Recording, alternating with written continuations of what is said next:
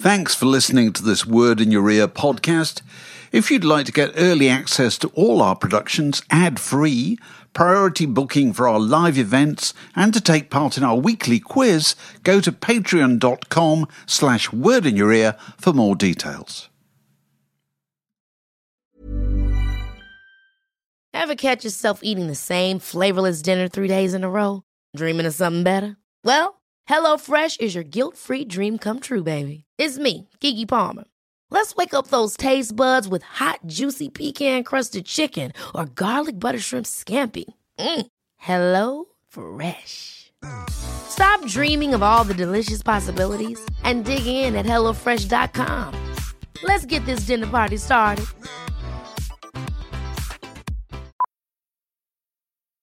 Millions of people have lost weight with personalized plans from Noom. Like Evan, who can't stand salads and still lost 50 pounds.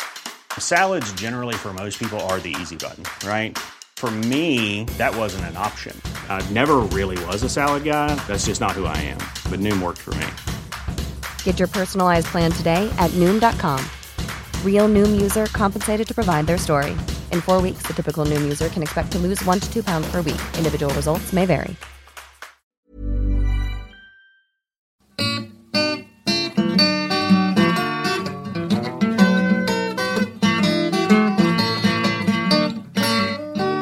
You're listening to a podcast from The Word. Right, well, that noise you can hear in the background is literally the klaxons, literally live at Glastonbury, and this is The Word podcast, literally coming to you from Glastonbury. A match report starring Andrew Harrison and Mark Ellen and Jude Rogers. And we're having a fantastic time. It's not as muddy or as horrible as they say it is on the telly, is it? No, it's not. My legs and my boots have merged into one kind of slithery brown molten mass, but yeah. I am walking still.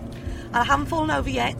Yes. And it's only Thursday. It's only Saturday evening. No, this is true. This is true. It is as muddy as they say on the telly, actually, but I'm losing my voice too. Sorry, listeners. As evidence of the amount of fun I've been having. But it's certainly not as horrible. No, it's all right. Absolutely fantastic. It's been really good fun, and I've found I've got a really good upper thigh workout from the gluey mud. we were talking about this earlier and trying to find out a proper name for the consistency. Yeah. The consistency of the one we concluded was the consistency of tiramisu. Which is superb. Yes, but will mean you'll never want to eat tiramisu ever again. Puree. Yes. Stiffening by the minute as the weather gets better. Don't put it in a bowl and eat it with a spoon. No. Because it'll taste rather different. Extraordinarily repulsive. So what have been the high points then? What have you been enjoying most? I've just been watching Lily Allen on the main stage. She was at the pyramid stage rather. It was absolutely fantastic. And she got the specials on with her. No. She did. Oh God. Terry Hall came on. Oh bloody he hell. looked as miserable as sin to be up there. But he always does. But Lily Allen was fantastic. And it was funny. It was only just a year ago that Mark and I saw her. One of her very first gigs for Notting Arts Club. She was a timid little creature, very quiet, singing very quietly. Today, fag in hand, singing loudly. Yeah. She was absolutely brilliant. Trainers on, obviously. Was she a bit more on the ball than Amy Winehouse, choosing a name at random? Who didn't have like 1,000-yard stare and didn't start sentences and then forget what she was saying halfway through. I enjoyed Amy Winehouse. I enjoyed it too, but it was a bit kind of, it was like a wobbly children's pony on a stick wobbling around, wasn't it? Really. But do you feel that with a festival like this, where people have made the most superhuman effort to get here? They've arrived at 3 o'clock in the morning and put a tent up in the pouring rain with howling children and wading through waist-deep mud to get to see somebody. I feel you've got to put a bit back. I think if you're on stage, I saw Amy Winehouse twice actually by accident. And much as I love her, I mean, it was her group who were massively compensating. Yeah. They're super good, leaping up and down and being incredibly energetic. So she didn't put her back out of it. Yeah, she seemed to think she was somewhere else. She did. Yeah, she did. One of the high points for me, giant Yorkshire puddings. Giant Yorkshire puddings. That's a new thing, isn't it? And the other thing was the minuscule of sound. I'm sure you've heard about this. I'm sure a lot of people listening about it. I've never actually seen it. It's the world's smallest nightclub. It's a little tiny thing like a TARDIS. You can get about 2 or 3 people in it. Is David Tennant in it? David Tennant's probably in it. If he's in it, then I'm going there now. I mean, somebody ran into David Tennant earlier, so he looked very lit up. Oh, bloody My friend Johnny was... John Sim, the master. John Sim, I'm the sorry. evil Time Lord. My friend Johnny was queuing up this morning to clean his teeth, and Harry Enfield behind him, so that's quite good. That's very good. Yeah, very good.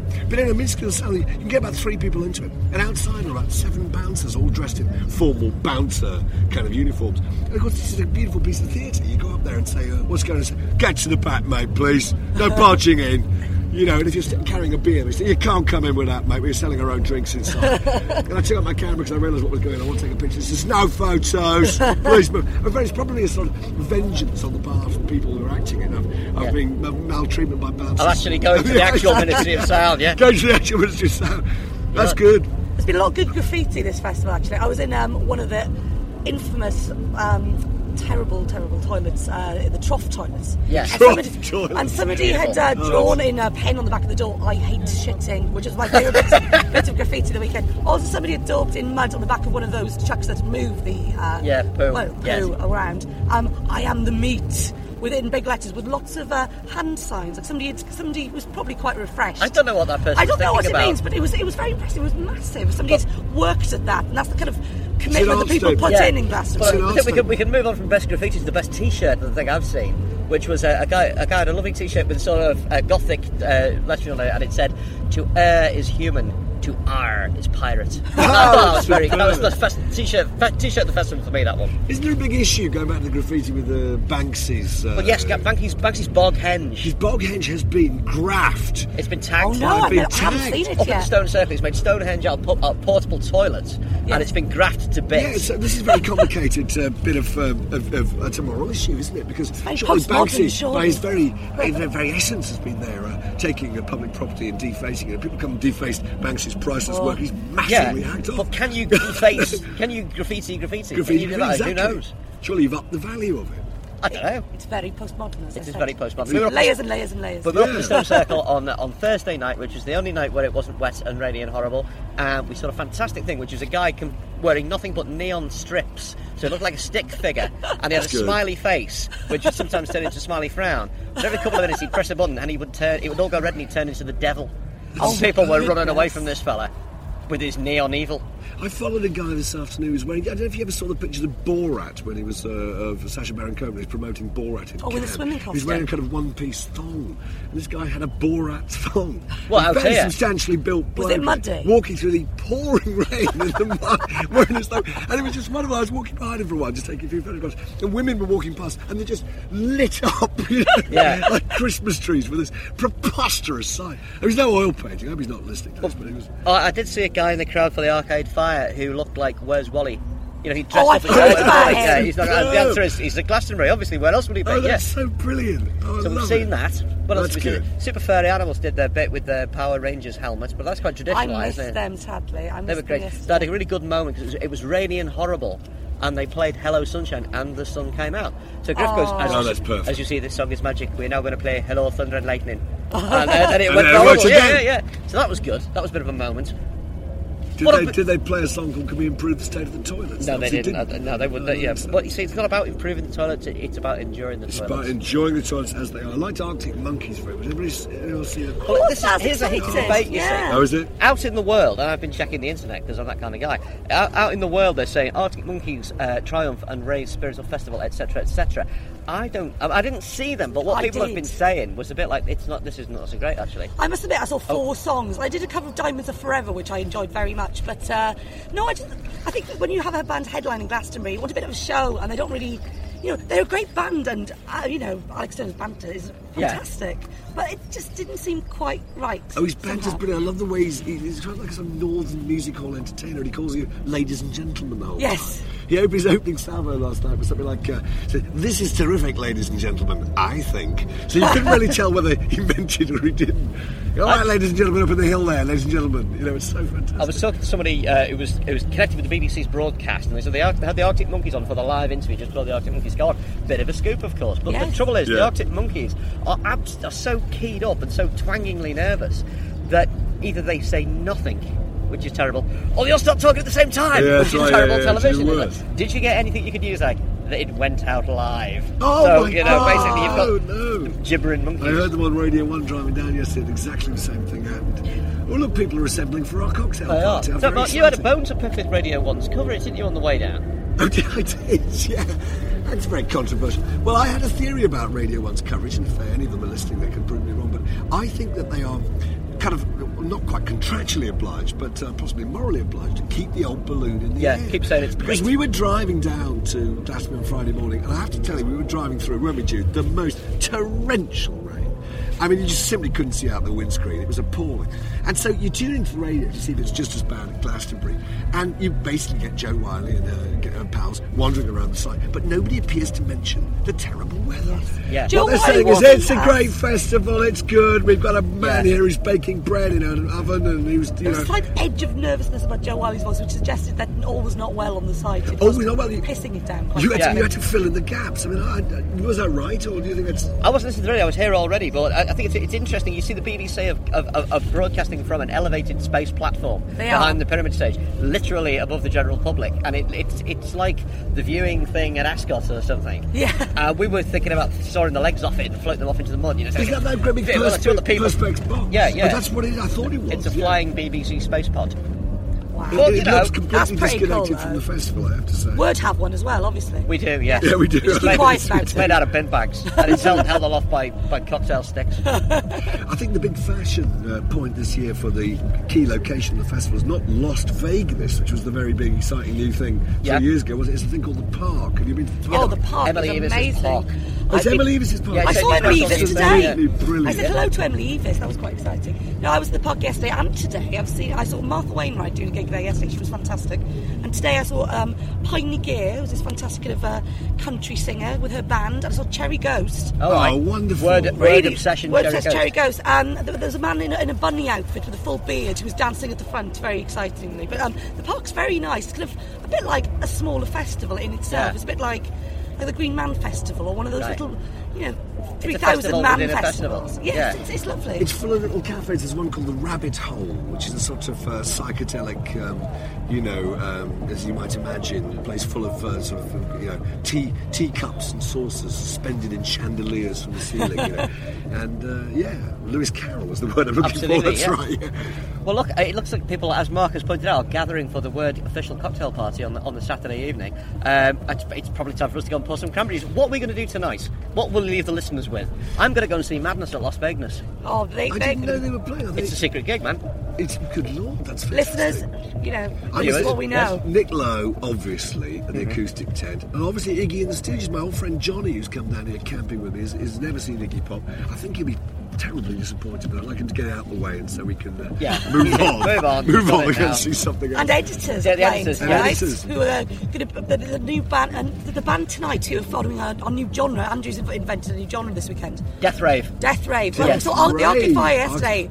That was a Death rave classic. They were extraordinary. Any fashion specials before we go? I noticed one thing, that the number of girls dressed like Kate Moss in kind of hot pants, hate them all. Hot pants, cowboy hats, and gumboots. And no mud on their legs at all. You know how you get no mud on your legs?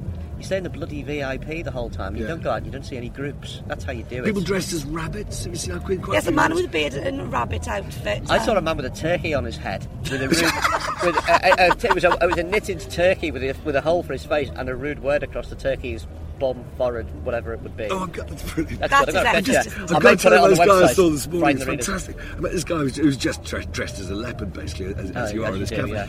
And I said, that's pretty impressive. He said, well, I try and make an effort. He said, you should have seen me a couple of years ago. I said, what were you wearing? And he reached in his inside pocket and pulled out this photograph of himself, and he'd come, right, as the Jackson 5. He was dressed as Michael Jackson, but he was wearing a rucksack, which had a bar coming out of the side, and suspended from it with the other 4 members of the Jackson 5, full life-size figures with their feet just dangling off the ground. And the year before that, he came as the Osmonds. He came as the Osmonds? As the Osmonds. It's a good word from him. God bless him. Well, there you go. Well, on that Glastonbury bombshell, we return you to the studio. You're listening to The Word podcast, www.wordmagazine.co.uk. Hooray! The Word, a magazine, a website, a podcast, a way of life. Well, there you go, the intrepid Andrew Harrison, Mark Ellen and Jude Rogers reporting from Saturday night at Glastonbury. I'm David Hepworth, I'm in the dry. I'm glad to report that they all got back safely, although it's going to be a while before they fully recover, and particularly until Mark Ellen gets his full, rich, fruity voice back. I've never been to Glastonbury, and I'm at the stage now where I think I probably never will go to Glastonbury. Some people get their enjoyment from going. I genuinely get an immense amount of enjoyment from hearing people tell me about it, particularly from hearing Mark tell me about it, which he's done just about every year for the last 20. reading between the lines of the kind of coverage this year in the press and on the web, and also talking to people who've been this year for the first time, I just wonder whether Glastonbury may be at some kind of crossroads, maybe heading for some kind of redefinition. I don't know. It maybe some kind of new Labour moment where it has to decide which way to go. We had a feature in Word in the last issue of Word, the current issue, which pointed out that Glastonbury is now just about the biggest thing in the British music business. And, that's an arguable point. But, consequently, everybody has a huge investment in Glastonbury, and in it being brilliant, and it being a success, and going from strength to strength, and getting bigger, and so forth. And we in the media obviously have a massive investment in it. We've built it up as this, this point in the calendar where everybody looks at the same issue at the same time. But then there's the BBC, who are extraordinarily, well represented there. They must have had hundreds of staff there, and obviously you expect it from, I don't know, the TV people who are covering it and Radio 1 and so forth. But I wouldn't be surprised if the BBC Asian Network were there. It just becomes one of those things like the Olympics, where everybody feels that they have to be represented. And then there's the weekend papers, obviously. There's the magazines. Then there's the specialist magazines. There's the websites, the bloggers. Obviously, there's the bands, all of whom really desperately want to be there, and it's regarded as a really important point in their career that they're there at the right time. Obviously, the promoters, the Evises, have seen this thing grow massively over the years. And then there's all the people way down the food chain that we don't probably take a lot of notice of. The people selling tents, and the people selling wellies and food, and bussing in services and transport, all these things attached. It's a massive, massive undertaking. But at the bottom, the people who most want Glastonbury to be brilliant, obviously, are the people who've gone to unprecedented levels of time and trouble and expense and sometimes pain to be there. And those are, the paying customers. And in the end, the paying customer, it's like any big gig. You can experience big gigs on two levels. For short periods of time, you can focus on the thing that supposedly got you there, the music. And you can be involved or even transported, and you can have a great time. But for the rest of the time, you're thinking about things that are not to do with the music, but to do with the place that you're hearing it in. You're thinking about your environment. You're thinking about simple things that people don't think about enough, like, can I see? We devote a lot of time in this country to talk about whether the gap between the very rich and the very poor is getting greater. I think there ought to be some debate about whether the gap between the very tall and the very short is getting greater. And I speak as a member of the latter group. Feel somewhat aggrieved in this. But then people are thinking, have they lost their mates? Is that water in their boots? Where did they pitch their tent? I heard tell of a couple of young women who tried to find their tent this year, couldn't find it, found another vacant one and just flopped in there and treated it as if it was theirs. I don't blame them at all. It seems entirely sensible. People are thinking, how long can I go and not go? And many of them, if they admit it, were thinking, do I really wish I could be home in an hour or two? And this applies to any big outdoor show, whether it's Wembley or Glastonbury, whether it's a day one or a 3-4 day one. You're entertaining at all times two alternating thoughts. And one is, this is brilliant. And the other is, can I go home now, please? The messages I'm picking up from combing through lots of responses and reactions and coverage this year as follows, in no particular order. How many indie guitar groups are there in the world? And do they all have to be here? have the noise restrictions, which obviously the Evises have to operate under, have they had a serious effect on people's enjoyment? Is too much of it on the telly? Is Britain's biggest festival sited in the wettest region of Britain? And finally, who are going to be the Shirley Bassies of the future? You can discuss these and other issues about Glastonbury and open-air gigs and all these things at wordmagazine.co.uk. Thanks for listening to this special Glastonbury podcast. Normal podcast service will be resumed next week. Thanks for listening. This podcast was brought to you by The Word. Details at wordmagazine.co.uk.